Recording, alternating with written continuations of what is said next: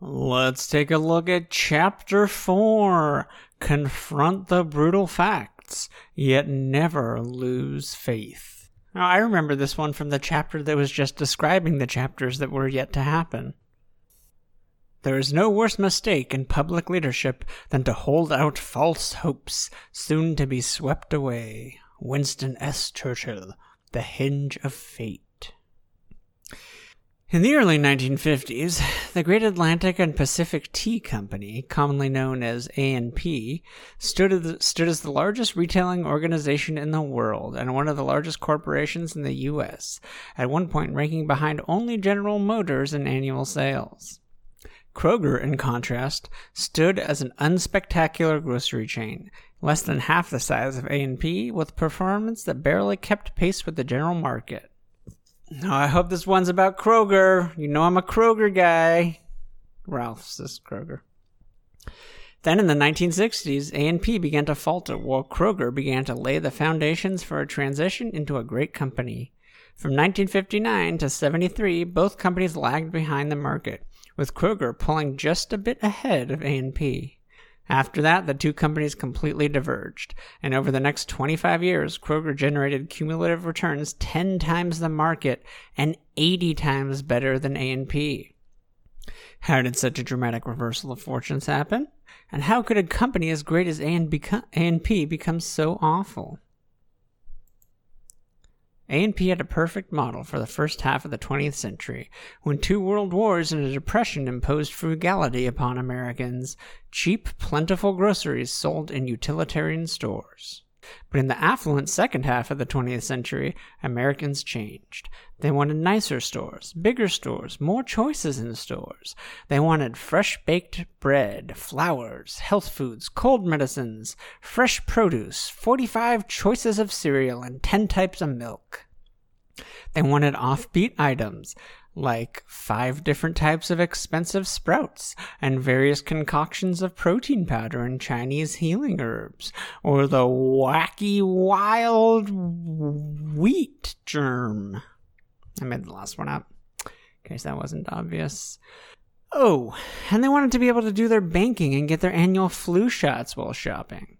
In short, they no longer wanted grocery stores. They wanted superstores with a big block S on the chest, offering almost everything under one roof, with lots of parking, cheap prices, clean floors, and a gazillion checkout lines.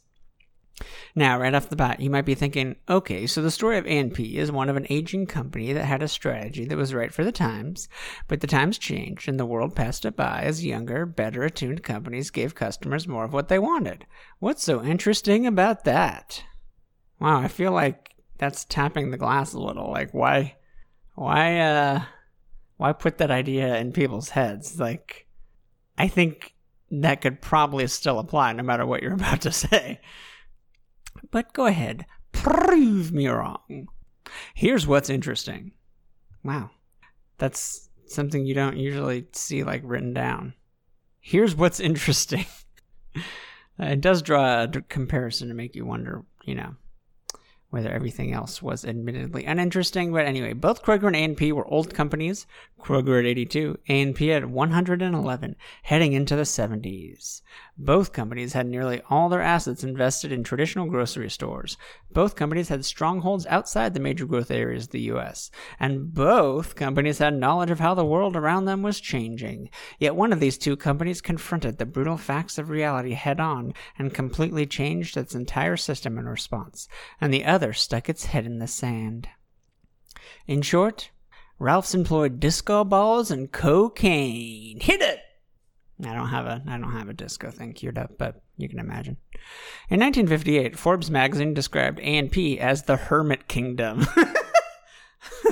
run as an absolute monarchy by an aging prince. Wow. I can't believe it didn't succeed? Ralph Burger, the successor to the Hartford brothers who built the A&P industry, sought to preserve 2 things above all else: cash dividends for the family foundation and the past glory of the Hartford brothers. According to one A&P director, Burger considered himself the reincarnation of old John Hartford, even to the point of wearing a flower in his lapel every day from Hartford's greenhouse. He tried to carry out against all opposition what he thought Mr. John Hartford would have liked. Yeah, I mean, I could have tipped you off to the fact that anyone who claims to be the reincarnation of someone is not going to be the best decision maker. Because at the very least, even if they are a reincarnation of them, they should have decided not to say it out loud. Berger instilled a "what would Mr. Hartford do" approach to decisions, living by the motto, "you can't argue with 100 years of success." Indeed, through Berger, Mr. Hartford continued to be the dominant force on the board for nearly 20 years, never mind the fact that he was already dead. Well done, that's pretty funny. I like how you did that. As the brutal facts about the mismatch between its past model and the changing world began to pile up, A&P mounted an increasingly spirited defense against those facts. In one series of events, the company opened a new store called the Golden Key, a separate brand wherein it could experiment with new methods and models to learn what customers wanted.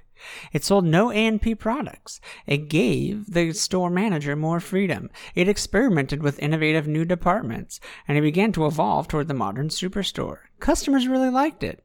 Here, right under their noses, they began to discover the answer to the questions of why they were losing the market share and what they could do about it. All right, I'm intrigued. It sounds like they were actually doing some really forward-thinking things. What did A&P executives do with the Golden Key? They didn't like the answers that it gave, so they closed it. Okay, well, that's pretty straightforward. I mean, yeah, there's can't really say much more about that. They just didn't listen to it. They didn't like it, and they disbanded it. This is like debating religion with a religious person. Like, what are you gonna? You made your point. Everything they say has already been refuted. A&P then began a pattern of lurching from one strategy to another, always looking for a single-stroke solution to its problems. It held pep rallies, launched programs, grabbed fads, fired CEOs, hired CEOs, and fired them again. It launched what one industry observer called a scorched earth policy. Jesus Christ! A radical price-cutting strategy to build market share, but never dealt with the basic fact that customers wanted not lower prices, but different stores. I feel like there's more to that nickname of the scorched earth. There's got to be something further. That's like the Civil War thing, right? Where they burnt down all the crops and everything and just made everything worth nothing once they were done with it. The price cutting led to cost cutting, which led to even drabber stores and poorer service, which in turn drove customers away, further driving down margins, resulting in even dirtier stores and worse service. After a while, the crud kept mounting, said one former A&P manager. We not only had dirt, we had dirty dirt. Well, it sounds like they were ahead of Walmart before Walmart was there. They should be the biggest store in the world. Meanwhile, over at Kroger, a completely different pattern arose. Contrary to the stodgy A&P, they allowed Jews in their store. Kroger also conducted experiments in the 1960s. Sorry, just experiments in the 1960s makes me think of all the weird acid experiments the government did on people. To test the superstore concept. By 1970, the Kroger executive team came to an inescapable conclusion. The old model grocery store, which accounted for nearly 100% of Kroger's business, was going to become extinct. Unlike A&P, however, Kroger confronted this brutal truth and acted on it. The rise of Kroger is remarkably simple and straightforward, almost maddeningly so.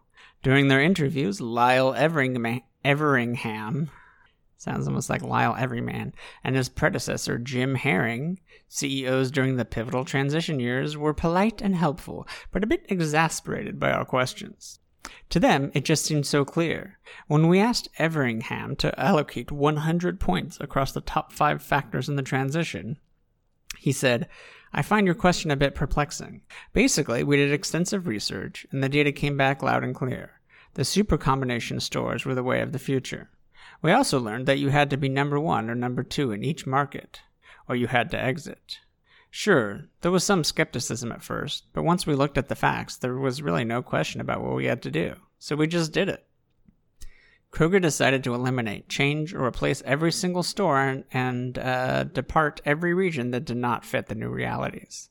The whole system would be turned inside out, store by store, block by block, city by city, state by state, country by country, world by world, universe by universe, galaxy by galaxy. By the early 1990s, Kroger had rebuilt its entire system on the new model and was well on the way to becoming the number one grocery store chain in America, a position it would attain in 1999. Meanwhile, A&P still had over half its stores in the old 50s size and had dwindled to a sad remnant of a once great American institution. Make America great again! Bring back A&P! Facts are better than dreams. One of the dominant themes from our research is that breakthrough results come about by a series of good decisions, diligently executed and accumulated one on top of another. Of course, the good to great companies did not have a perfect track record. But on the whole, they made many more good decisions than bad ones, and they made many more good decisions than the comparison companies. Even more important, on the really big choices, such as Kroger's decision to throw all its resources into the task of converting its entire system to the superstore concept, they were remarkably on target. This, of course, begs a question. I don't know if it begs a question so much as politely hints at it, but are we merely studying a set of companies that just happened by luck to stumble into the right set of decisions? Or was there something distinctive about their process that dramatically increased the likelihood of being right? The answer, it turns out, is that there was something quite distinctive about their process. It didn't beg that question at all. Stumble, you could have... What? Did they stumble into the right set of decisions? Okay, whatever. The good to great companies displayed two distinctive forms of disciplined thought. The first, and the topic of this chapter, is that they infused the entire system with the brutal facts of reality. They hung up pictures of... No, I'm not going to go there. The second, which we will discuss in the next chapter, is that they developed a simple yet deeply insightful frame of reference for all decisions. When, as in the Kroger case, you start with an honest and diligent effort to determine the truth of the situation, the right decisions often become self-evident. Not always, of course, but often. And even if all decisions do not become self-evident, one thing is certain: you absolutely cannot make a series of good decisions without first confronting the brutal facts. The good to great companies operated in accordance with this principle, and the comparison companies generally did not. Well, if you're going to bring up a question as vague as, or I don't know how to put it, but it seems, we'll just say vague, to say, do they happen to luck into the right set of decisions? I mean, that's not something you typically think of as lucky. You could talk about the market in that area expanding or something. But if you're going to go down that weirdly esoteric specific route, what are you backing it up with then? Just they listen to the reality of it. Okay, so a lot of people hear the message and they don't change anything. I mean, that's clearly not the right thing to do. I think it's important to state because people, due to their psychology, will make that mistake. However, much like the Kroger people who were yeah, we just did the right thing. That's really all you can say about it. I mean, this guy's about to prove me wrong, but that's all you can productively say about it. If you see the answer, you got to do it then. That's it. That's all you can do. Consider Pitney Bowes versus Addressograph. It would be hard to find two companies in more similar positions at a specific moment in history that then diverged so dramatically. In 1973, they had similar revenues, profits, numbers of employees, and stock charts. Both companies held near-monopoly market positions with virtually the same customer base. Pitney Bowes in postage meters, and Addressograph in address duplicating machines. So they made the numbers that go on houses? And both, wow, it's hard to believe that's they must have really cornered the market to have that be a business even worth talking about. That seems like such a I mean, houses change hands and you don't even need to change the numbers. Like, how much money is there in that? And both faced the imminent reality of losing their monopolies. Okay, well, there you go. Yeah, I mean, they had to completely corner the market on it to make money. By 2000, however, Pitney Bowes had grown to over 30,000 employees and revenues in excess of $4 billion, compared to the sorry remnants of Adressograph, which had less than $100 million and only 670 employees. Wait, Pitney Bowes made what? Postage meters? I don't really know what that is. That's like where you buy stamps, I guess? Yeah, it's like how you make stamps, I think. For the shareholder, Pitney Bowes outperformed Adressograph 3,581 to 1. Yes, 3,581 times better. In 1976, a charismatic visionary leader named Roy Ash became CEO of Adressograph. A self-described conglomerateur, Ash had previously built Litton by stacking acquisitions together that had since faltered. According to Fortune, he sought to use Adressograph as a platform to reestablish his leadership prowess in the eyes of the world. Ash set forth a vision to dominate the likes of IBM, Xerox, and Kodak in the emerging field of office automation. A bold plan for a company that had previously only dominated the envelope address duplication business. Oh, they make... Hold on, I gotta pause this. Okay, so it addresses envelopes, so that's why they're similar. But I get it's just like a stamp? Like it basically seems like it does the same thing as like when you have a stamp that addresses envelopes. Alright, so Ash set forth a vision to dominate IBM, Xerox, Kodak, an emerging field of office automation, a bold plan for a company that had previously only dominated the envelope address duplication business. There's nothing wrong with a bold vision. But Ash became so wedded to his quixotic quest that, according to Business Week, he refused to confront the mounting evidence that his plan was doomed to fail and might take down the rest of the company with it. He insisted on milking cash from profitable arenas, eroding the core business while throwing money after a gambit that had little chance of success. Well, it sounds like he's doing exactly the same thing as the other people, but I'm not saying it's just that he picked the wrong thing to go after. Like, there could be other things, but everything we're talking about him is things that we've lauded in other people. Just the one he picked didn't work. Although obviously the office, like looking at those companies, I know Kodak isn't doing well anymore because of digital printing, photography, but it was really big, and the other companies certainly were big, at least for a while. So it seemed like he had the right idea about going after that. Later, after Ash was thrown out of office and the company had filed for bankruptcy, from which it did later emerge, he still refused to confront reality, saying, "We lost some battles, but we were winning the war." But Adressograph was not even close to winning the war. I mean, maybe it's because Adressograph just sounds like it's from the 1800s. No matter, like it, maybe spice it up with like Digitograph or some bullshit. I don't know. But Adressograph was not even close to winning the war, and people throughout the company knew it at the time. Yet the truth went unheard until it was too late. In fact, many of Adressograph's key people bailed out of the company, dispirited by their inability to get top management to deal with the facts. That's right, they couldn't get them to deal with the emerging technology of the fax machine. Get it? Because I said facts, but it sounded like facts. Because it's a joke that only works because of my failure to produce the proper elocution. Pitney Bowes versus... Oh, God, that's a graph. Don't even worry about that. Moving on. Perhaps we should give Mr. Ash some credit for being a visionary who tried to push his company to greater heights. And to be fair, the Adressograph board fired Ash before he had a chance to fully carry out his plans.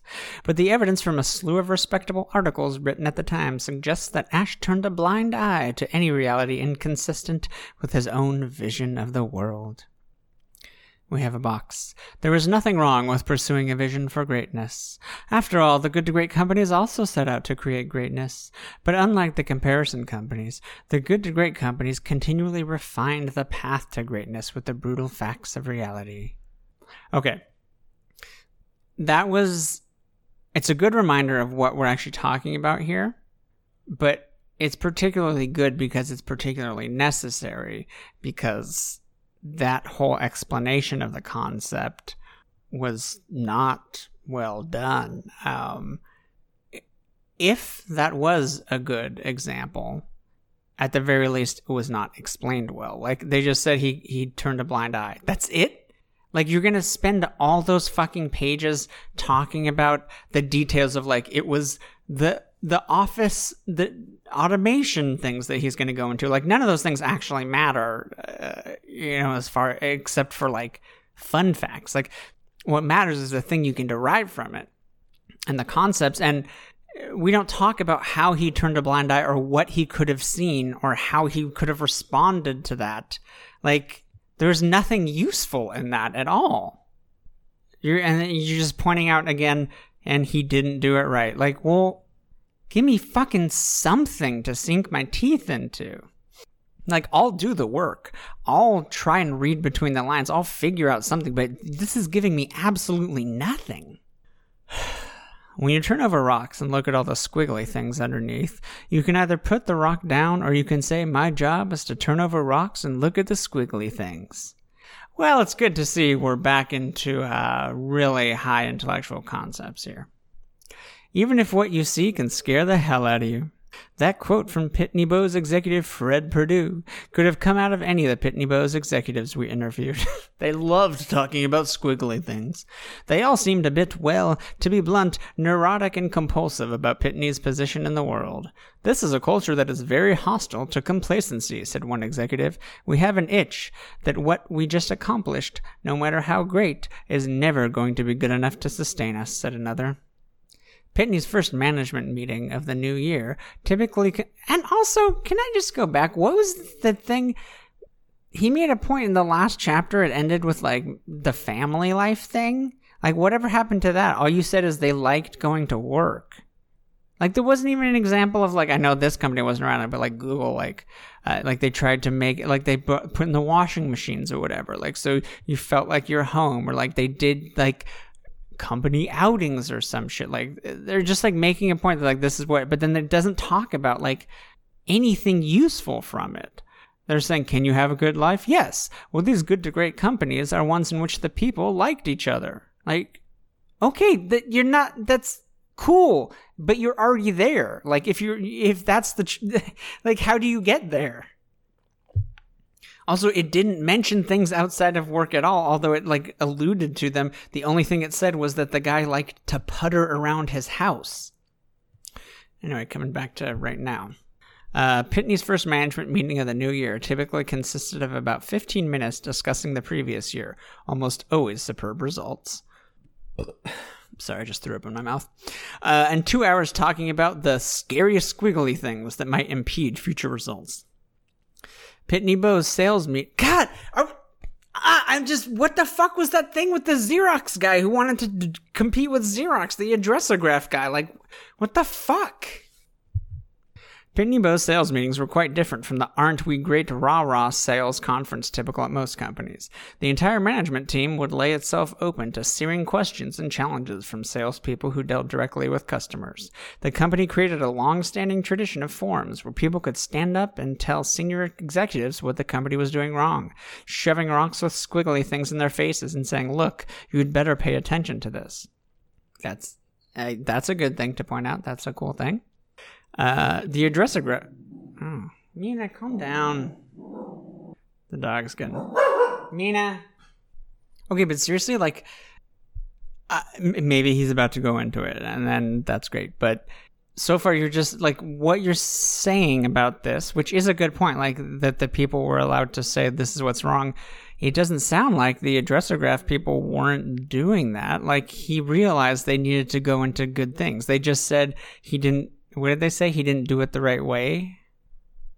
I don't even remember how they summed it up, but It sounded like he had the right idea. It just didn't work out.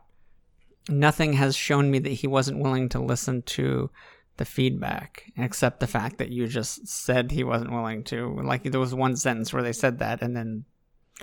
All right, the Adressograph case. Okay, here we go. Let's see. Maybe you'll prove me wrong. I hope you do. Especially in contrast to Pitney Bowes, illustrates a vital point. Strong, charismatic leaders like Roy Ashe can all too easily become the de facto reality driving a company. Okay, that's a good point. Someone's too strong of a leader, or someone's just too domineering, and then people are afraid to bring things up, or they can't bring things up. However, that is not what this chapter is purporting to talk about. Like, this is a separate thing that you're going into. Throughout the study, we found comparison companies where the top leader led with such force or instilled such fear that people worried about the leader. They worried about the leader. What he would say, what he would think, what he would do. They worried more about the leader, what he would say, what he would do, blah, blah, blah, than they worried about external reality and what it could do to the company. Okay, that's fair. That's a good point. Recall the climate at Bank of America, described in the previous chapter, wherein managers could not even make a comment until they knew how the CEO felt. All right, I see. I guess it all is going okay, but I don't have faith that it's going to pull it all together at the end, but we'll see. We did not find this pattern at companies like Wells Fargo and Pitney Bowes, where people were much more worried about the scary squiggly things than the feelings of top management.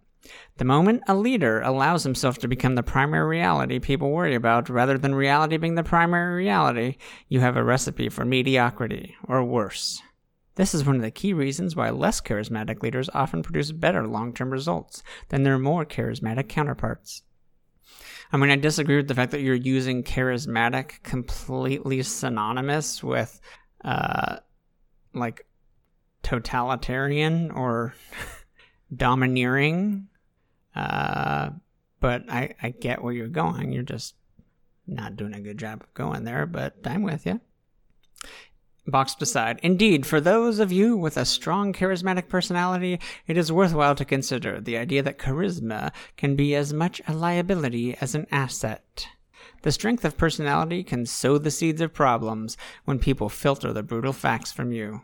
You can overcome the liabilities of having charisma, but it does require conscious attention. Okay, I just think this guy, it's not a bad point. I just think he happens to not know what charisma means. So, we'll forgive him that. Winston Churchill understood the liabilities of his strong personality, and he compensated for them beautifully during the Second World War.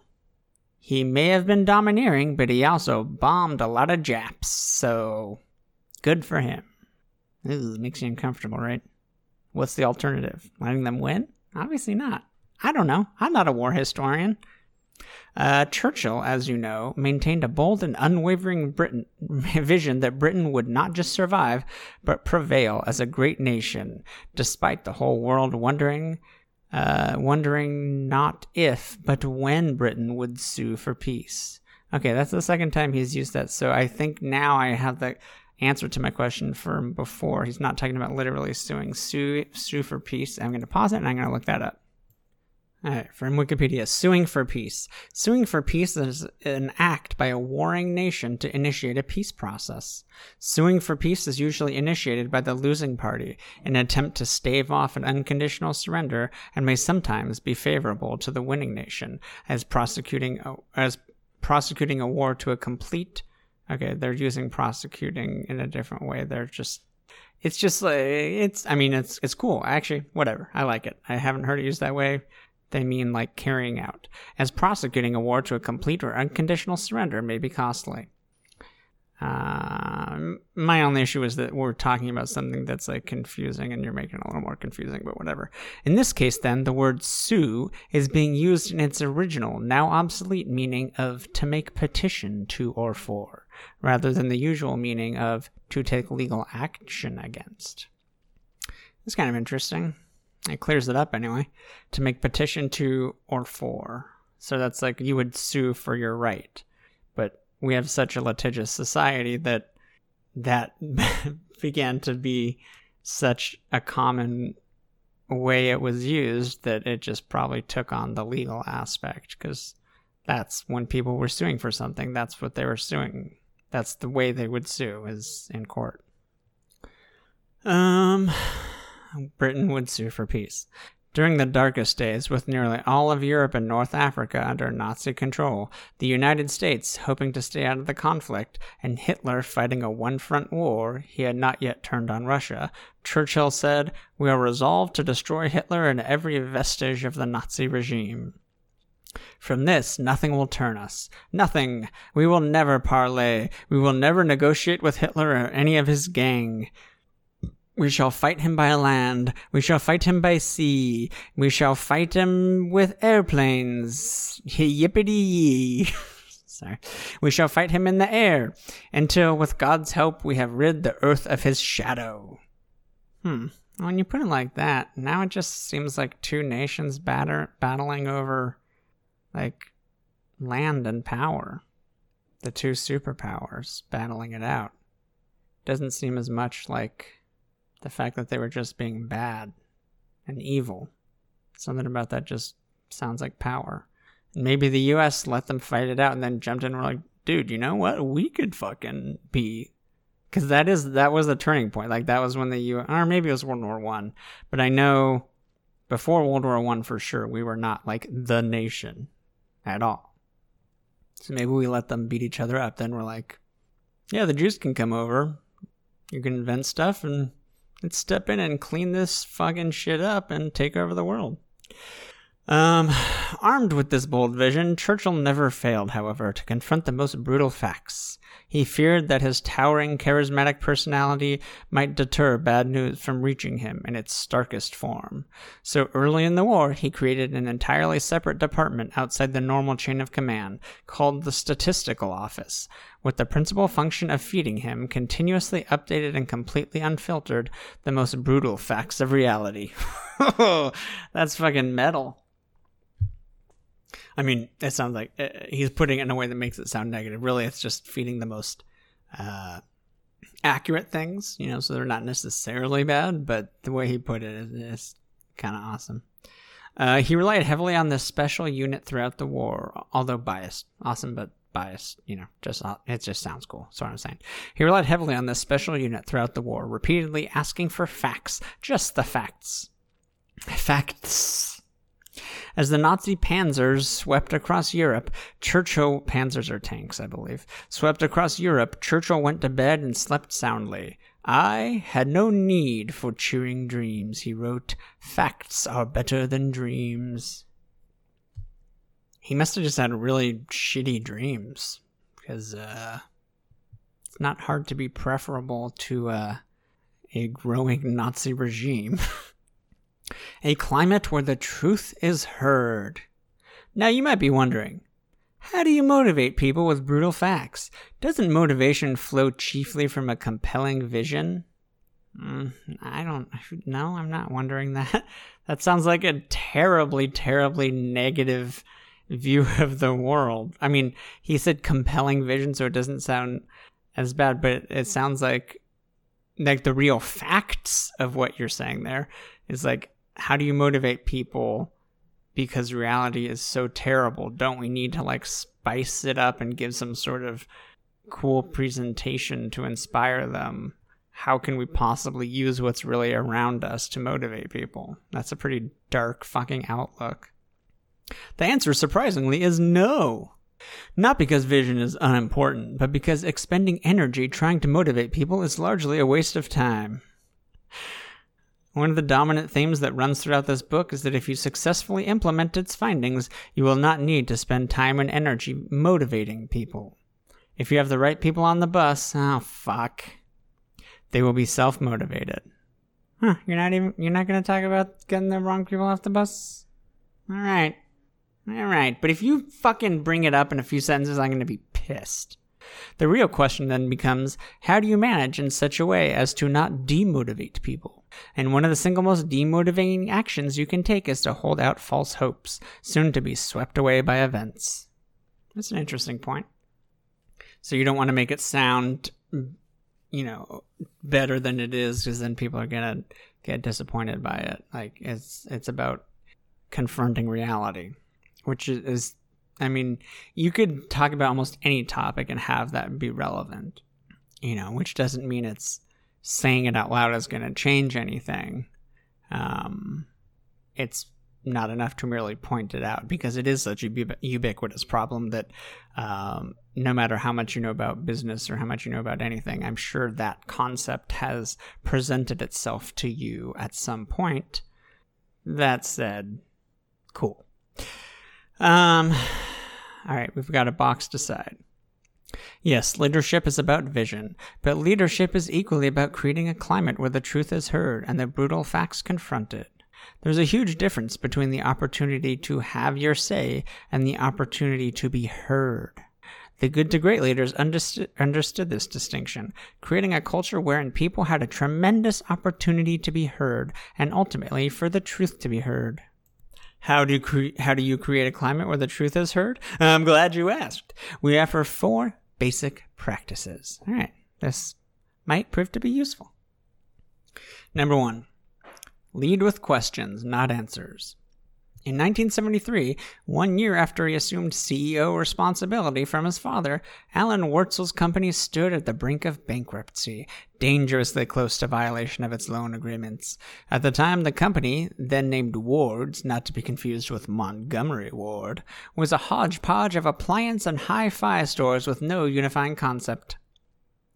What company are we talking about? Whatever. Well, no, soon enough.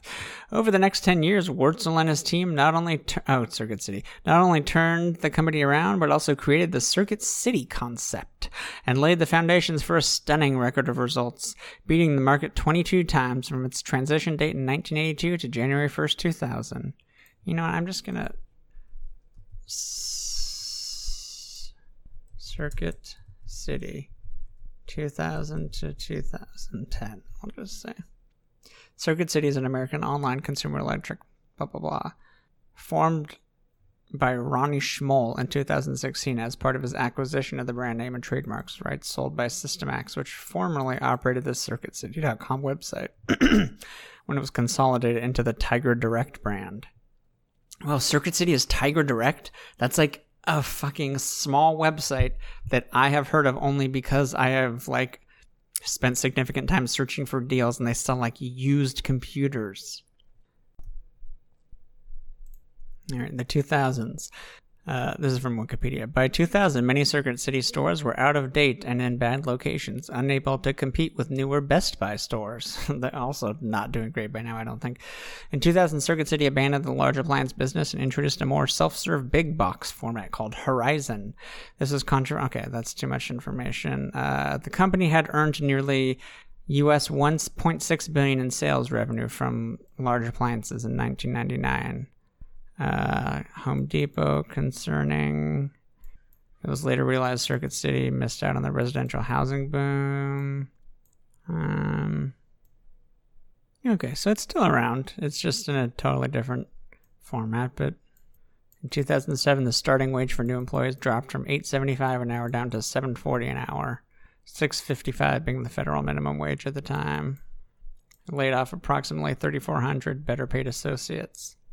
So it doesn't sound like it's doing great. In April 2008, video rental firm Blockbuster announced a bid worth $1 billion to purchase Circuit City. In July 2000, wow. So, wow. I can't believe Blockbuster went under with such forward-thinking ideas such as declining Netflix's offer to partner up and trying to bid for Circuit City.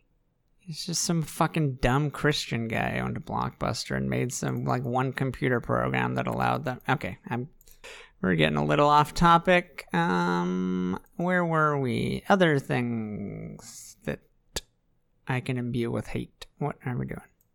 No, so just real quick. So Blockbuster, what Blockbuster was it was founded in 1985, the year I was born. It was in the right place at the right time. It was taking advantage of booming industries, and it was the one that took off the most, and that's because it was the chain one, and then it took, it's video stores were a boom in itself, and Blockbuster was the chain of those video stores. We were very poor, and on top of that, my parents didn't care at all about technology and still don't. But I do remember when I was like 3, maybe 4, we owned a VHS thing. Now, prior to that, we did not. And I remember you could go to the library and rent one. Santa Monica Library. And point is, it was a thing that sprang up. There were video stores everywhere. It was a new technology in the 80s, right? So also Blockbuster, what it did well was the guy was a computer guy, and it introduced, when other ones did not, another new technology that was emerging, which is computers, and it had to check out process. I mean, everyone had adopted it immediately afterwards, but those were the two things that made it big. And then as soon as those things were no longer cutting edge, it died. And I think they also probably they didn't have an adult section, which, like, if you remember, every video store did. Like, it was just like a shade. Sometimes you would actually go back behind a curtain. Sometimes there's just a binder behind the thing, but like, that was a thing. So, it's hard for me to be like, they suck for not having the porn, but like, they carried that into other things. Which is to say they took movies are an art form. They took an art form and they only stocked the movies that would appeal most to the masses. And they tried to create a family-friendly environment, which that's, on the surface, that's okay. But what that also means is like a traditional family type thing. It did not carry as much subversive things. It did not subscribe to trying to get, they were not at all interested in supplying art to people.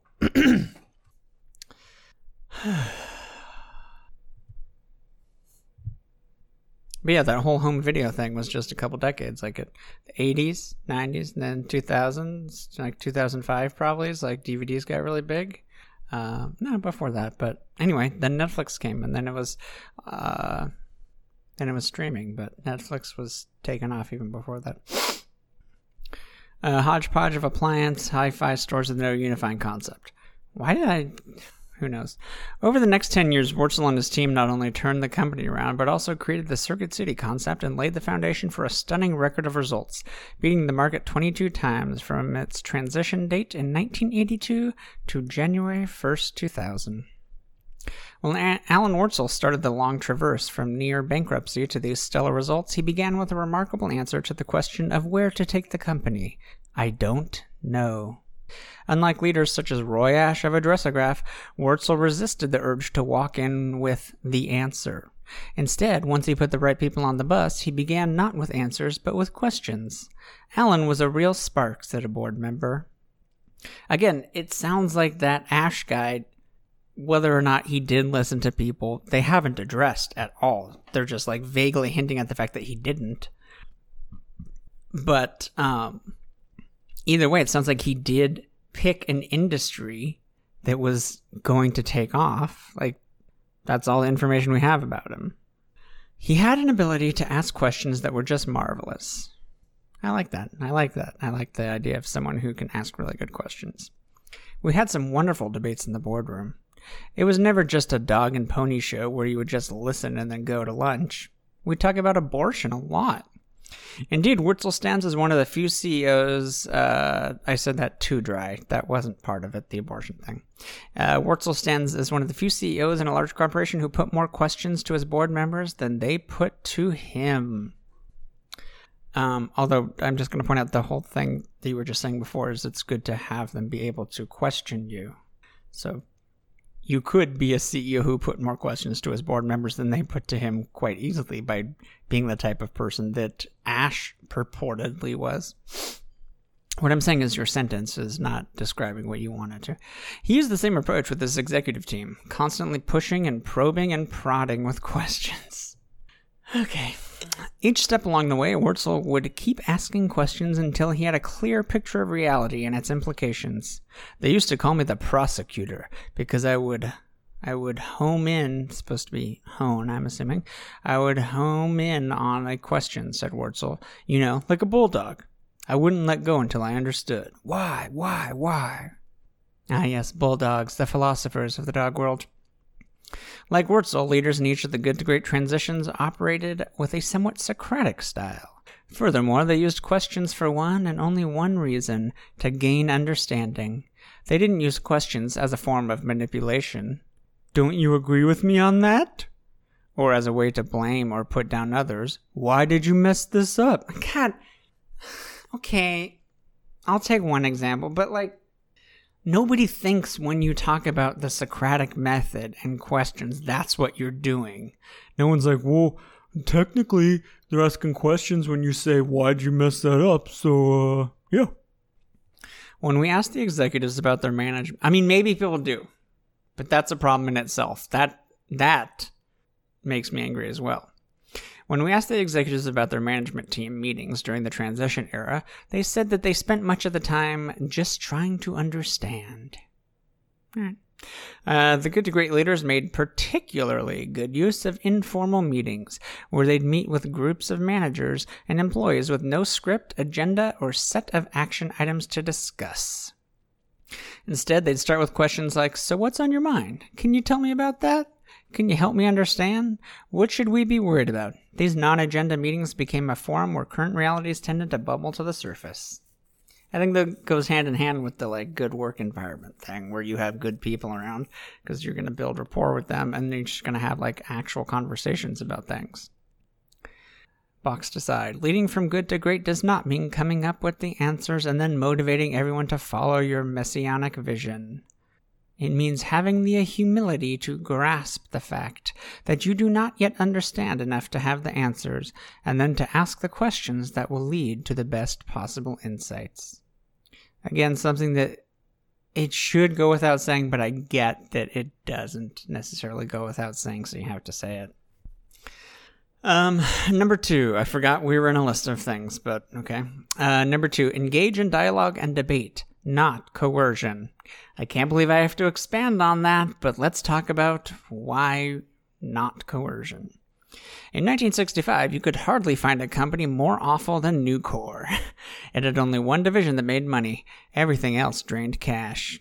It had no culture to be proud of. It had no consistent direction.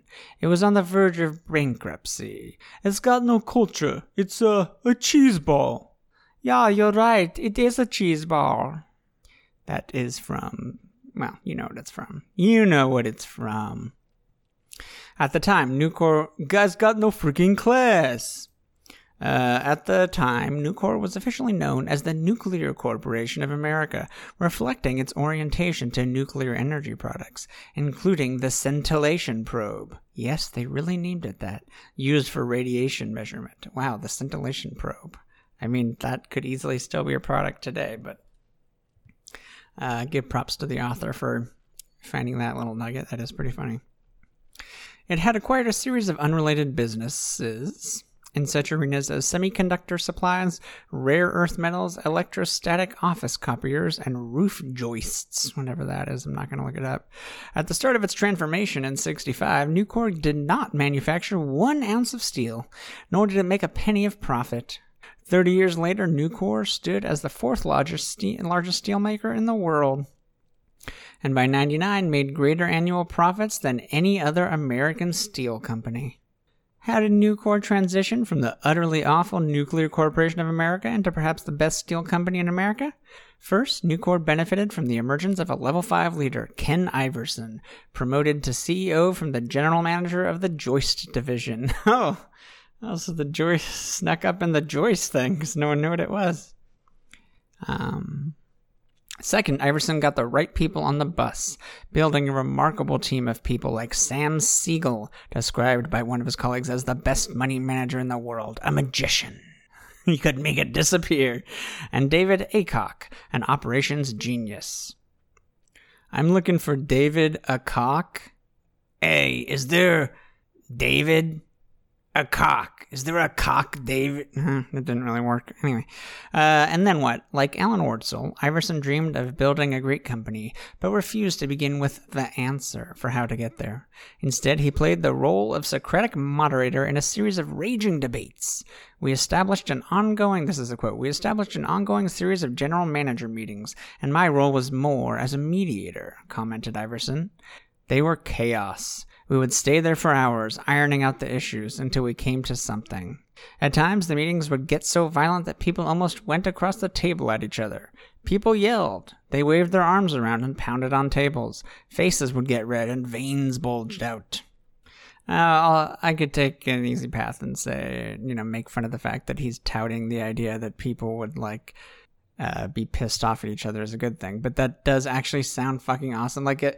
You have to be in a good environment to have a company debate where people care about it enough to actually get pissed at each other. Unless you're just talking about something like how you apportion the money, we think this people should make more money and you less. That'll get people pissed off. But if you're talking about actual conceptual things, that's pretty cool.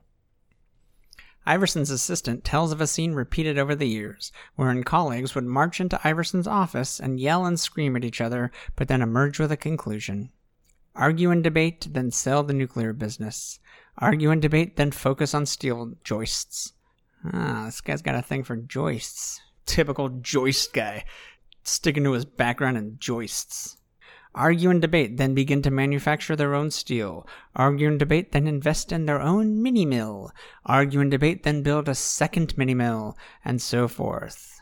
Okay, you didn't need the last example. Just say mini-mills. You don't need... Nearly all the Nucor executives we spoke with described a climate of debate, wherein the company's strategy, quote, evolved through many agonizing arguments and fights. Boxed aside, like Nucor, all the good to great companies had a penchant for intense dialogue. Phrases like loud debate, heated discussions, and healthy conflict peppered the articles and interview transcripts from all the companies. They didn't use discussion as a sham process to let people, quote, have their say so that they could buy in to a predetermined decision. The process was more like a heated scientific debate with people engaged in a search for the best answers. Number 3, conduct autopsies without blame. In 1978, Philip Morris acquired... I'm not going to say anything. I'm not going to joke about that. In 1978, Philip Morris acquired the 7-Up Company, only to sell it 8 years later at a loss. The financial loss was relatively small compared to Philip Morris's total assets, but it was a highly visible black eye that consumed thousands of hours of precious management time. In our interviews with the Philip Morris executives, we were struck by how they all brought up the debacle on their own and discussed it openly. Instead of hiding their big, ugly mistake, they seemed to feel an almost therapeutic need to talk about it. In his book, I'm a Lucky Guy, Joe Coleman dedicated 5 pages to dissecting the 7-Up disaster. That doesn't sound like a tremendous amount, but okay. He doesn't hold back at the embarrassing truth about how flawed the decision was. It is a 5-page clinical analysis. Okay, just say that, you don't bring up the 5 pages twice. One time it's okay, you're just detail-oriented. 2 times you think that 5 pages has some specific, implication to it. And this, of all books, should not do something like that. Because this, of all books, does not have the right to make that claim because they can spend 5 pages expounding on a simple concept, and they do it constantly. It is a 5-page clinical analysis of the mistake, its implications, and its lessons. Hundreds, if not thousands, of people hours had been spent in autopsies of the 7-Up case. Yet as much as they talked about this conspicuous failure, no one pointed fingers to single out blame. There's only one exception to this pattern. Joe Coleman, standing in front of the mirror, pointing the finger right at himself. It became apparent that this was another Joe Coleman plan that didn't work, he writes. He goes even further, implying that if he'd only listened better to the people who challenged his idea at the time, the disaster might have been averted. He goes out of his way to give credit to those who were right in retrospect, naming those specific individuals who were more prescient than himself. It's a shame I fired them and they died homeless, but props to you for being right. In an era when leaders go to great lengths to preserve the image of their own track record, stepping forth to claim credit about how they were visionary when their colleagues were not, but finding others to blame when their decisions go awry, it is quite refreshing to come across Coleman. He set the tone. I will take responsibility for this bad decision, but we will all take responsibility for extracting the maximum learning from the tuition we've paid. I like that way of putting it. It's tuition that you've paid, and you're going to learn from it. That's cool. Box decided when you conduct autopsies without blame, you go a long way toward creating a climate where the truth is heard. If you have the right people on the bus, you should almost never need to assign blame, but need only to search for understanding and learning. Number 4. Build red flag mechanisms. We live in an information age, when those with more and better information supposedly have an advantage. If you look across the rise and fall of organizations, however, you will rarely find companies stumbling because they lacked information. Bethlehem Steel executives had known for years about the threat of mini-mill companies like Nucor. They paid little attention until they woke up one day to discover large chunks of market share taken away. Upjohn had plenty of information that indicated some of its forthcoming products would fail to deliver anticipated results, or worse, had potentially serious side effects. Oh yeah? You can't think of any other companies you've been touting that failed to see potentially serious side effects? Just Upjohn? Yet it often ignored these problems. With Halcyon, for example, an insider was quoted in Newsweek saying, dismissing safety concerns about Halcyon had become virtual company policy. In another case, when Upjohn found itself under fire, it framed its problems as adverse publicity, rather than confronting the truth of its own shortcomings. It brings to mind the idea of fake news. But moving on, executives at Bank of America had plenty of information about the realities of deregulation, yet they failed to confront the one big implication of those realities. In a deregulated world, banking would be a commodity, and the old perks and genteel traditions of banking would be gone forever. Not until it had lost $1.8 billion did Bank of America fully accept this fact. In contrast, Carl Reichart of Wells Fargo, called the ultimate realist by his predecessor, hit the brutal facts of deregulation head-on. Sorry, fellow bankers, but we can preserve the banker class no more. We've got to be businessmen with as much attention to costs and effectiveness as McDonald's. Acting like deregulation was like a huge hit to banking. Box decided, indeed, we found no evidence that the good to great companies had more or better information than the comparison companies. None. Both sets of companies had virtually identical access to good information. The key, then, lies not in better information, but in turning information into information that cannot be ignored. And to be fair, that is something that Blockbuster, by the way, did do, is like target based on demographics. I mean, that's just a vague segue, but it brought it to mind. One particularly powerful way to accomplish this is through red flag mechanisms. Allow me to use a personal example to illustrate the idea. When teaching by the case method at Stanford Business School, I issued each MBA student an 8.5 by 11 bright red sheet of paper with the following instructions. This is your red flag for the quarter. If you raise your hand with your red flag, the classroom will stop for you. There are no restrictions on when and how to use your red flag. The decision rests entirely in your hands. You can use it to voice an observation, share a personal experience, present an analysis, disagree with the professor, challenge a CEO guest, respond to a fellow student, ask a question, make a suggestion, or whatever. There will be no penalty whatsoever for any use of a red flag. Your red flag can be used only once during the quarter. Your red flag is non-transferable. You cannot give or sell it to another student. With the red flag, I had no idea precisely what would happen each day in class. In one situation, a student used her red flag to state, Professor Collins, I think you are doing a particularly ineffective job of running class today.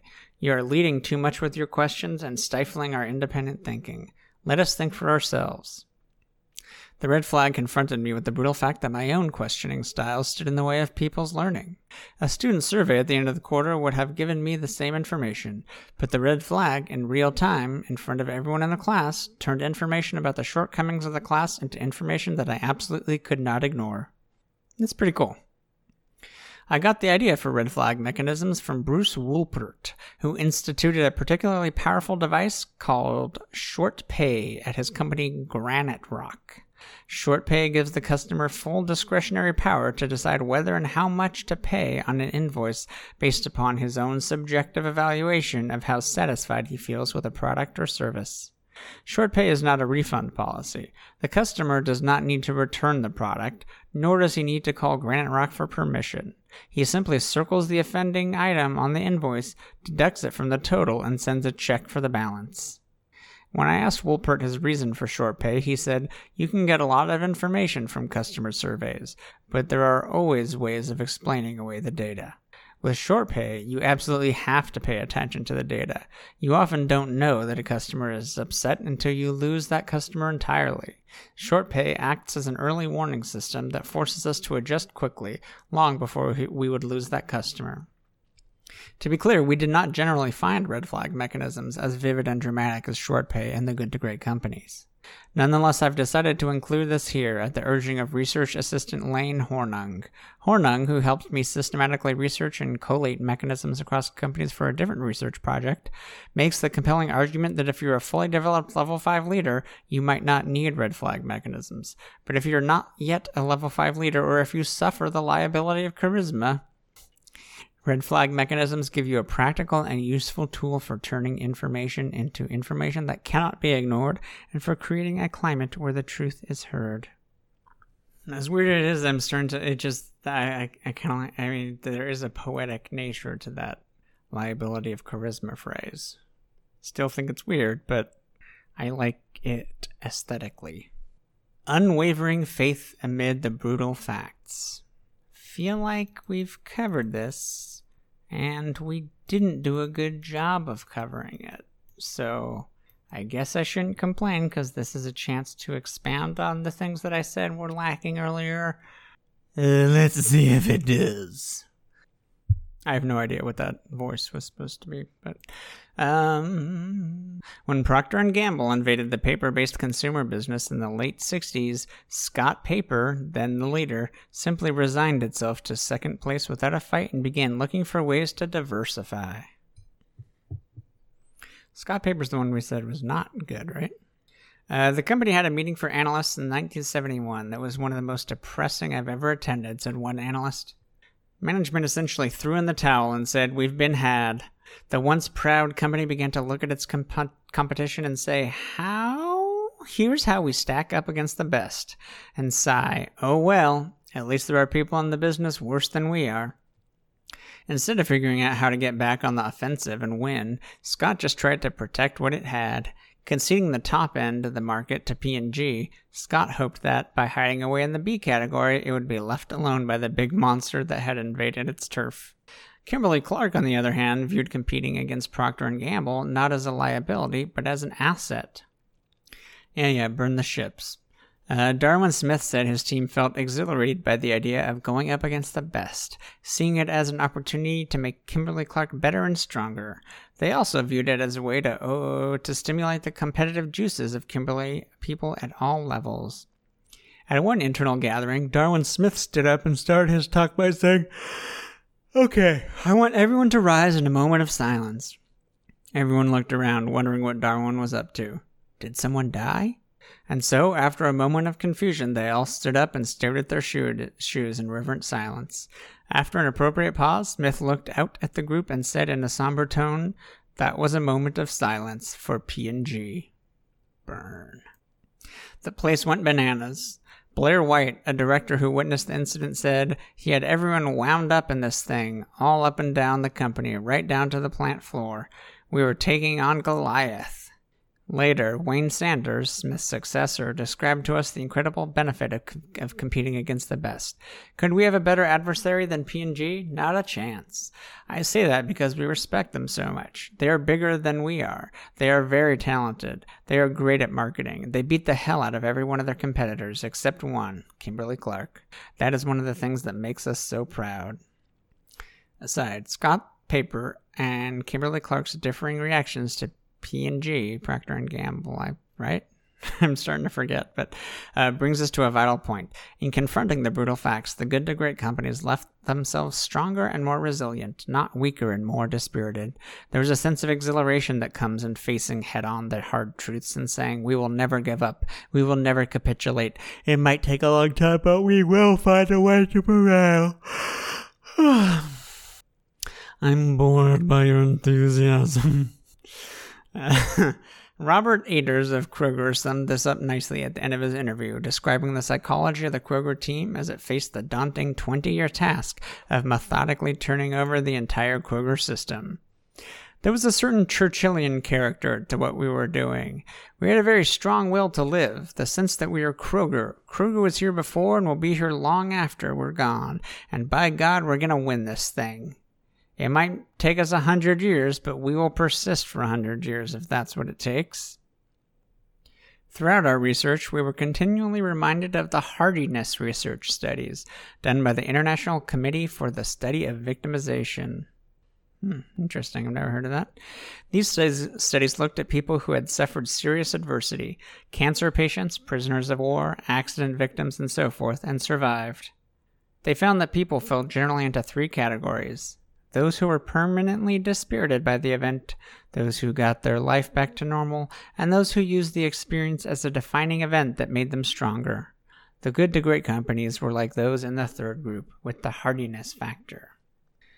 Again, it's a thing where it's like, it is interesting, but to a point, like, it's also something where, unless we're going to describe some way of emulating that, or like something we can gain from the hardy people, it's not worth anything. Like, just the idea that you're separating people into these different categories and stretching that out, like the most boring sociology textbook, like, that's not worth anything. Maybe there's some people too dumb to create categories in their mind, but most of us can see that people respond to adversity differently. And even the people who can't, like, who cares? They're still not getting anything from this. Unless they're going to talk to some other dumb person at a dinner party and be like, did you know some people respond to things like this and some people like this?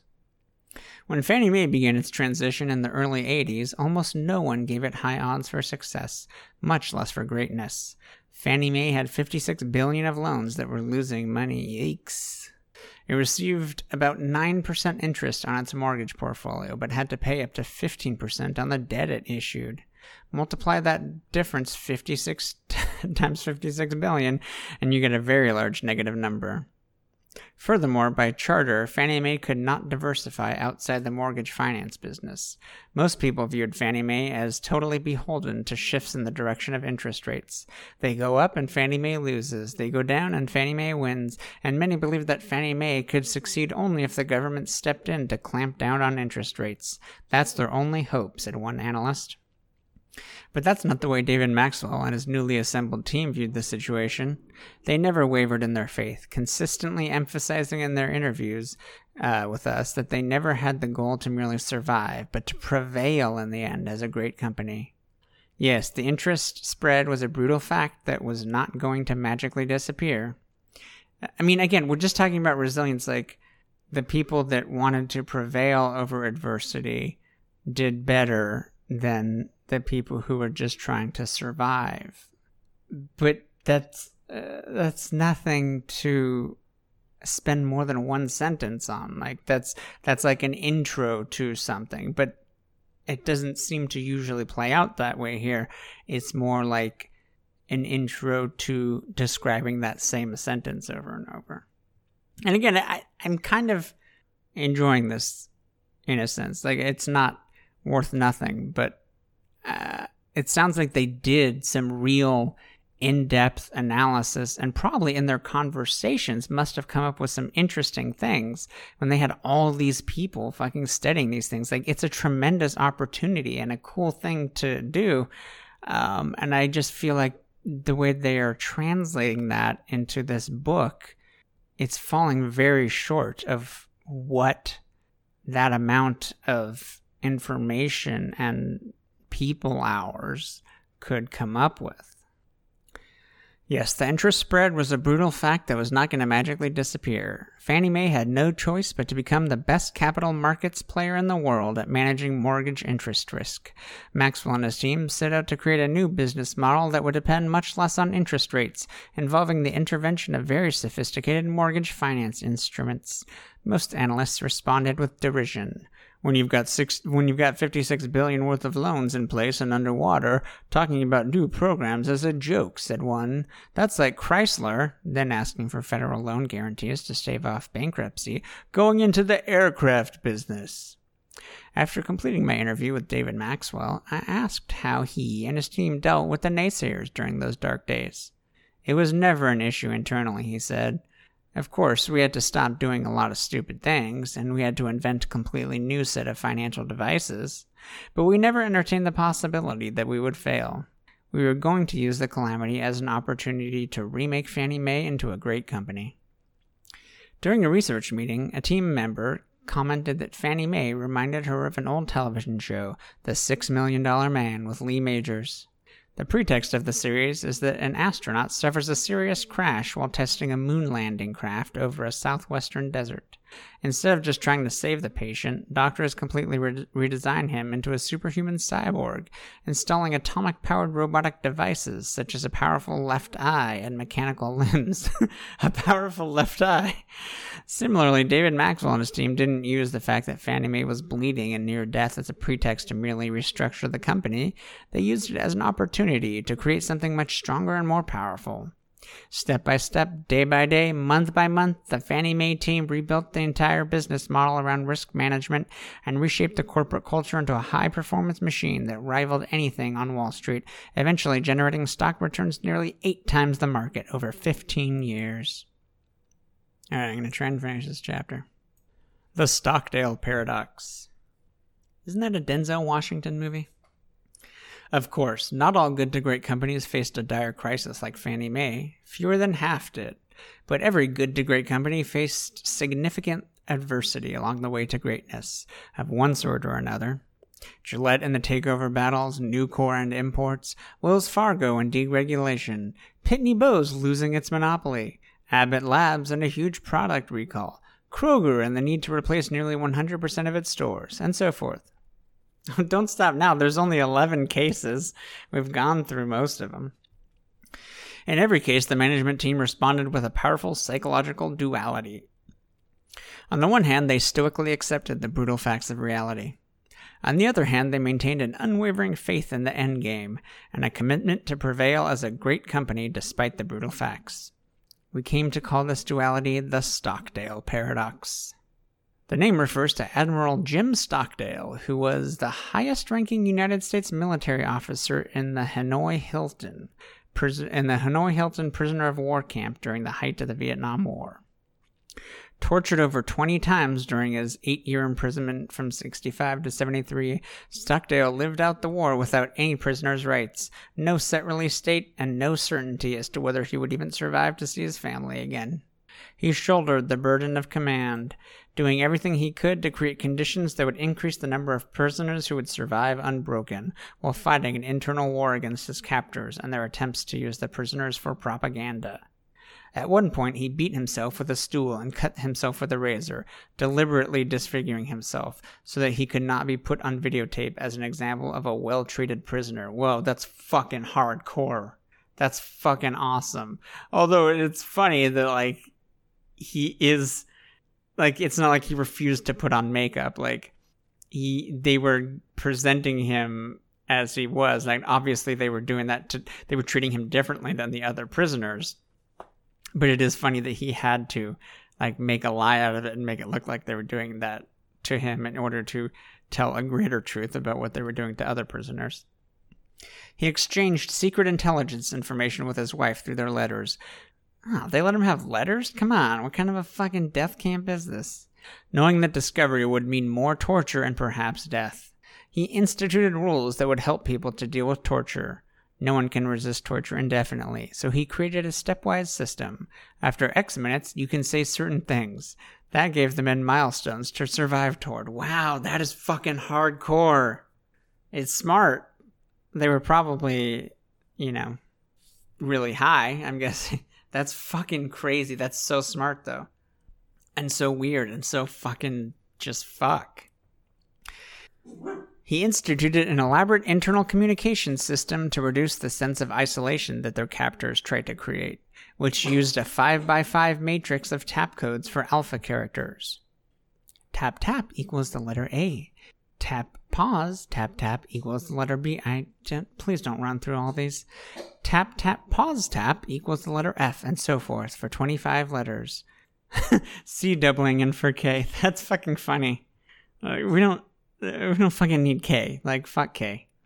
You can only tap and pause so many times. At one point during an imposed silence, the prisoners mopped and swept the central yard using the code, swish-swashing out, "We love you" to Stockdale on the 3rd anniversary of his being shot down. After his release, Stockdale became the first... Mina! She's pissed off. She doesn't like this. After his release, Stockdale became the first 3-star officer in the history of the Navy to wear both aviator wings and the Congressional Medal of Honor. You can understand, then, my anticipation at the prospect of spending part of an afternoon with Stockdale. One of my students had written his paper on Stockdale, who happened to be a senior research fellow studying the Stoic philosophers at the Hoover Institution, right across the street from my office, and Stockdale invited the two of us for lunch. Oh, Stockdale's the one. Stockdale was a senior research fellow, right? Studying the Stoic philosophers. So he's a fucking hardcore dude. Like, Stoicism is all about denying yourself, like, pleasures and whatnot. This guy is like, I don't know if I should call him a hero or a role model or what, but he's hardcore. Like, no doubt about that. Like, and I kind of want to point that out because I was making fun of the Marines quote earlier, but I'm not just like an anti-army guy. Like, this guy is someone who you could learn something from. That other quote was just a bullshit nothing quote. In preparation, I read In Love and War, the book Stockdale and his wife had written in alternating chapters, chronicling their experiences during those 8 years. Oh, that sounds actually really cool. Giving you both their perspectives. It's probably pretty interesting. 8 years. I gotta say that, like, at that point, like, it's hard to... Well, I am curious to hear what he says, because there's that element of, like, you can take this and become a better person, but once you get to, like, 8 years, it's like, you gotta start doing the math. Like, okay, well, now this is, like, really eating into my whole life expectancy thing. Like, how many years do I have left? Like, no matter how much I learned from this experience, at some point, you can't write it off as like a character building thing anymore, because it's like, okay, well, that was literally half the time I had left in my life, so it's not going to make, there are diminishing returns. As I moved through the book, I found myself getting depressed. That's... that was actually him talking about reading the book, but it also applies to me just talking out loud as I read this book. It just seemed so bleak, the uncertainty of his fate, the brutality of his captors, and so forth. And then it dawned on me. Here I am, sitting in my warm and comfortable office, looking out over the beautiful Stanford campus on a beautiful Saturday afternoon, completely naked, he had that part crossed out. I'm getting depressed reading this, and I know the end of the story. I know that he gets out, reunites with his family, becomes a national hero, and gets to spend the latter years of his life studying philosophy on the same beautiful campus. If it feels depressing for me, how on earth did he deal with it when he was actually there and did not know the end of the story? I never lost faith in the end of the story, he said, when I asked him. I never doubted not only that would I get out, but also that I would prevail in the end and turn the experience into the defining event of my life, which, in retrospect, I would not trade. That's a powerful thing to say, you would not trade it. But it kind of harkens back to what I said, like, at some point, it's hard to make that argument. You're like, this is going to be the defining point in my life. Like, yeah, it has to be. Mathematically, you've spent 70% of your life here now. Like, I didn't say anything for many minutes, and we continued the slow walk toward the faculty club, Stockdale limping and Ark swinging his Soraya described by... What? The text got all jumbled. Swinging his Soraya described by equals... Weird. A leg that had never fully recovered from repeated torture. Finally, after about 100 meters of silence, I asked, "Who didn't make it out?" "Oh, that's easy," he said. "The optimists." "The optimists? I don't understand," I said, now completely confused, given what he'd said 100 meters earlier. "The optimists. Oh, they were the ones who said, 'We're going to be out by Christmas.' And Christmas would come and Christmas would go. Then they'd say, 'We're going to be out by Easter.' And Easter would come and Easter would go. And then Thanksgiving, and then it would be Christmas again, and they died of a broken heart." Oh, God. That sounds familiar. Does that mean that I am, dun dun dun, an optimist? Another long pause and more walking. Then he turned to me and said, "This is a very important lesson. You must never confuse faith that you will prevail in the end, which you can never afford to lose, with the discipline to confront the most brutal facts of your current reality, whatever they might be." Wow, I said that was hardcore before, but it means a lot more coming from him. To this day, I carry a mental image of Stockdale admonishing the optimists, "We're not getting out by Christmas. Deal with it." I hope he didn't actually say that. Whatever. That conversation with Admiral Stockdale stayed with me, and in fact had a profound influence in my own development. Life is unfair, sometimes to our advantage, sometimes to our disadvantage. We will all experience disappointments and crushing events somewhere along the way, setbacks for which there is no, quote, reason, no one to blame. It might be disease, it might be injury, it might be an accident, it might be losing a loved one, it might be getting swept away in a political shakeup, it might be getting shot down over Vietnam and thrown into a POW camp for 8 years. What separates people, Stockdale taught me, is not the presence or absence of difficulty, but how they deal with the inevitable difficulties of life. In wrestling with life's challenges, the Stockdale paradox, you must retain faith that you will prevail in the end, and you must also confront the most brutal facts of your own reality, has proved powerful for coming back from difficulties not weakened but stronger. Not just for me, but for all those who've learned the lesson and tried to apply it. Here we have a boxed aside. Looks like it's going to restate the same thing yet again, although, I think this one's earned it, I guess. The Stockdale paradox. Retain faith that you will prevail in the end, regardless of the difficulties, and, at the same time, confront the most brutal facts of your reality, whatever they might be.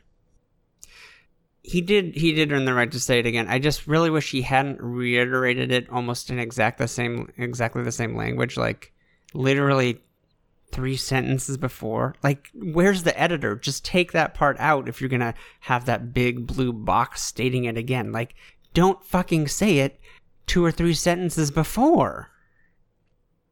It was a run-on sentence. It was 1 sentence before. I just had to go back and learn because I didn't want to seem like I was exaggerating it. It was 1 sentence before. It was just a long sentence.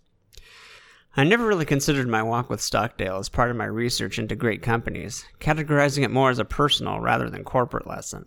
But as we unraveled the research evidence, I kept coming back to it in my own mind. Finally, one day during a research team meeting, I shared the Stockdale story. There was silence around the table when I finished, and I thought, they must think I'm really out in left field. Then Dwayne Duffy, a quiet and thoughtful team member who had done the A&P versus Kroger analysis, said, "That's exactly what I've been struggling with. I've been trying to get my hands around the essential difference between A&P and Kroger, and that's it. Kroger was like Stockdale, and A&P was like the optimists who always thought they'd be out by Christmas." Then other team members... God damn it. Son of a cunt. Then the other team members began to chime in, noting the same difference between their comparison sets. Wells Fargo versus Bank of America, both facing deregulation. Stop talking about deregulation like it was hard on the banks. Kimberly-Clark versus Scott Paper, both facing the terrible might of Procter & Gamble. Pitney Bowes versus Adressograph. Yeah, we just read chapters about these. They all demonstrated this paradoxical psychological pattern, and we dubbed it the Stockdale Paradox. The Stockdale Paradox is a signature of all those who create greatness, be it in leading their own lives or in leading others. Churchill had it during the Second World War. Admiral Stockdale, like Viktor Frankl before him, lived in a prison camp. Viktor Frankl wrote Man's Search for Meaning. He was a Jewish prisoner in the concentration camps. And while our good to great companies cannot claim to have experienced either the grandeur of saving the free world or the depth of personal experience of living in a POW camp, they all embraced the Stockdale Paradox. It didn't matter how bleak the situation or how stultifying their mediocrity. They all maintained unwavering faith that they would not just survive, but prevail as a great company. And yet, at the same time, they all became relentlessly disciplined at confronting the most brutal facts of their current reality. I think it warrants mention that some brutal realities are more brutal than others. Like, if there's a psychological block to admitting things, like, it has to be easier to confront the reality of, oh no, I'm a CEO of a company that's not doing that well, versus I'm a CEO of a company that's doing very well, as opposed to like, I might never get out of this POW camp. Like, oh God, I just can't face the reality that my company might not be in the Fortune 500 this year. Like much of what we found, my kid might have to go to Stanford. Stanford! Like some sort of minority child. Alright, like much of what we found in our research, the key elements of greatness are deceptively simple and straightforward. The good to great leaders were able to strip away so much noise and clutter and just focus on the few things that would have the greatest impact. That joke might have been confusing because the guy was just talking about Stanford before, like it was a good thing, but I meant it in comparison to Harvard, which is clearly the superior school. They would be able to do it. They would be able to do so in large part because they operated from both sides of the Stockdale Paradox, never letting one side overshadow the other. If you're able to adopt this dual pattern, you will dramatically increase the odds of making a series of good decisions and ultimately discovering a simple yet deeply insightful concept for making the really big choices. I like how he says dramatically increase the odds. That's a very good way to put it. And once you have that simple unifying concept, you will be very close to making a sustained transition to breakthrough results. It is to the creation of that concept that we now turn. There's an explanation of an asterisk. I don't know where that asterisk was. I don't see it. And must have been a while. But anyway, we'll just say, keep in mind, this was the early 70s, a full decade before the number one, number two, or exit idea became mainstream. Kroger, like all good to great companies, developed its ideas by paying attention to the data right in front of it, not by following trends and fads set by others. Interestingly, over half the good to great companies had some version of the number one, number two concept in place years before it became a management fad. For a more complete discussion of mechanisms, see the article Turning Goals into Results, The Power of Catalytic Mechanisms, Harvard Business Review, July-August 1999. So, something to look forward to. Chapter Summary. Confront the brutal facts, yet never lose faith. Key points. Confront the brutal facts, yet never lose faith. I'm just kidding. It doesn't say that, but it is about to say that, I'm sure. All good to great companies began the process of finding a path to greatness by confronting the brutal facts of their current reality. When you start with an honest and diligent effort to determine the truth of your situation, the right decisions often become self-evident. It is impossible to make good decisions without infusing the entire process with an honest confrontation of the brutal facts. A primary task in taking a company from good to great is to create a culture wherein people have a tremendous opportunity to be heard, and ultimately for the truth to be heard. Creating a climate where the truth is heard involves 4 basic practices. 1. Lead with questions, not answers. 2. Engage in dialogue and debate, not coercion. 3. Conduct autopsies without blame. I'm not going to make a joke about that. 4. Build red flag mechanisms that turn information into information that cannot be ignored. The good to great companies faced just as much adversity as the comparison companies, but responded to that adversity differently. They hit the realities of their situation head on. As a result, they emerged from adversity even stronger. Okay, the thing I resent about that is you don't need to say they faced just as much adversity. You can say they both faced adversity and they dealt with it. The implication of this is that there's some sort of like unifying thing of diversity, and like there are obviously differences in diversity. Like you can admit that and still talk about how people deal with it better than others, but there's no need to say like, yes, everyone has the same amount of problems. A key psychology for leading from good to great is the Stockdale paradox. Retain absolute faith that you can and will prevail in the end, regardless of the difficulties, and at the same time confront the most brutal facts of your current reality, whatever they might be. Unexpected findings. Charisma can be as much a liability as an asset, as the strength of your leadership personality can deter people from bringing you the brutal facts. Leadership does not begin just with vision. It begins with getting people to confront the brutal facts and to act on the implications. And finally, spending time and energy trying to motivate people is a waste of effort. The real question is not, how do we motivate our people? If you have the right people, they will be self-motivated. The key is not to demotivate them. One of the primary ways to demotivate people is to ignore the brutal facts of reality. And that is the end of Chapter 4.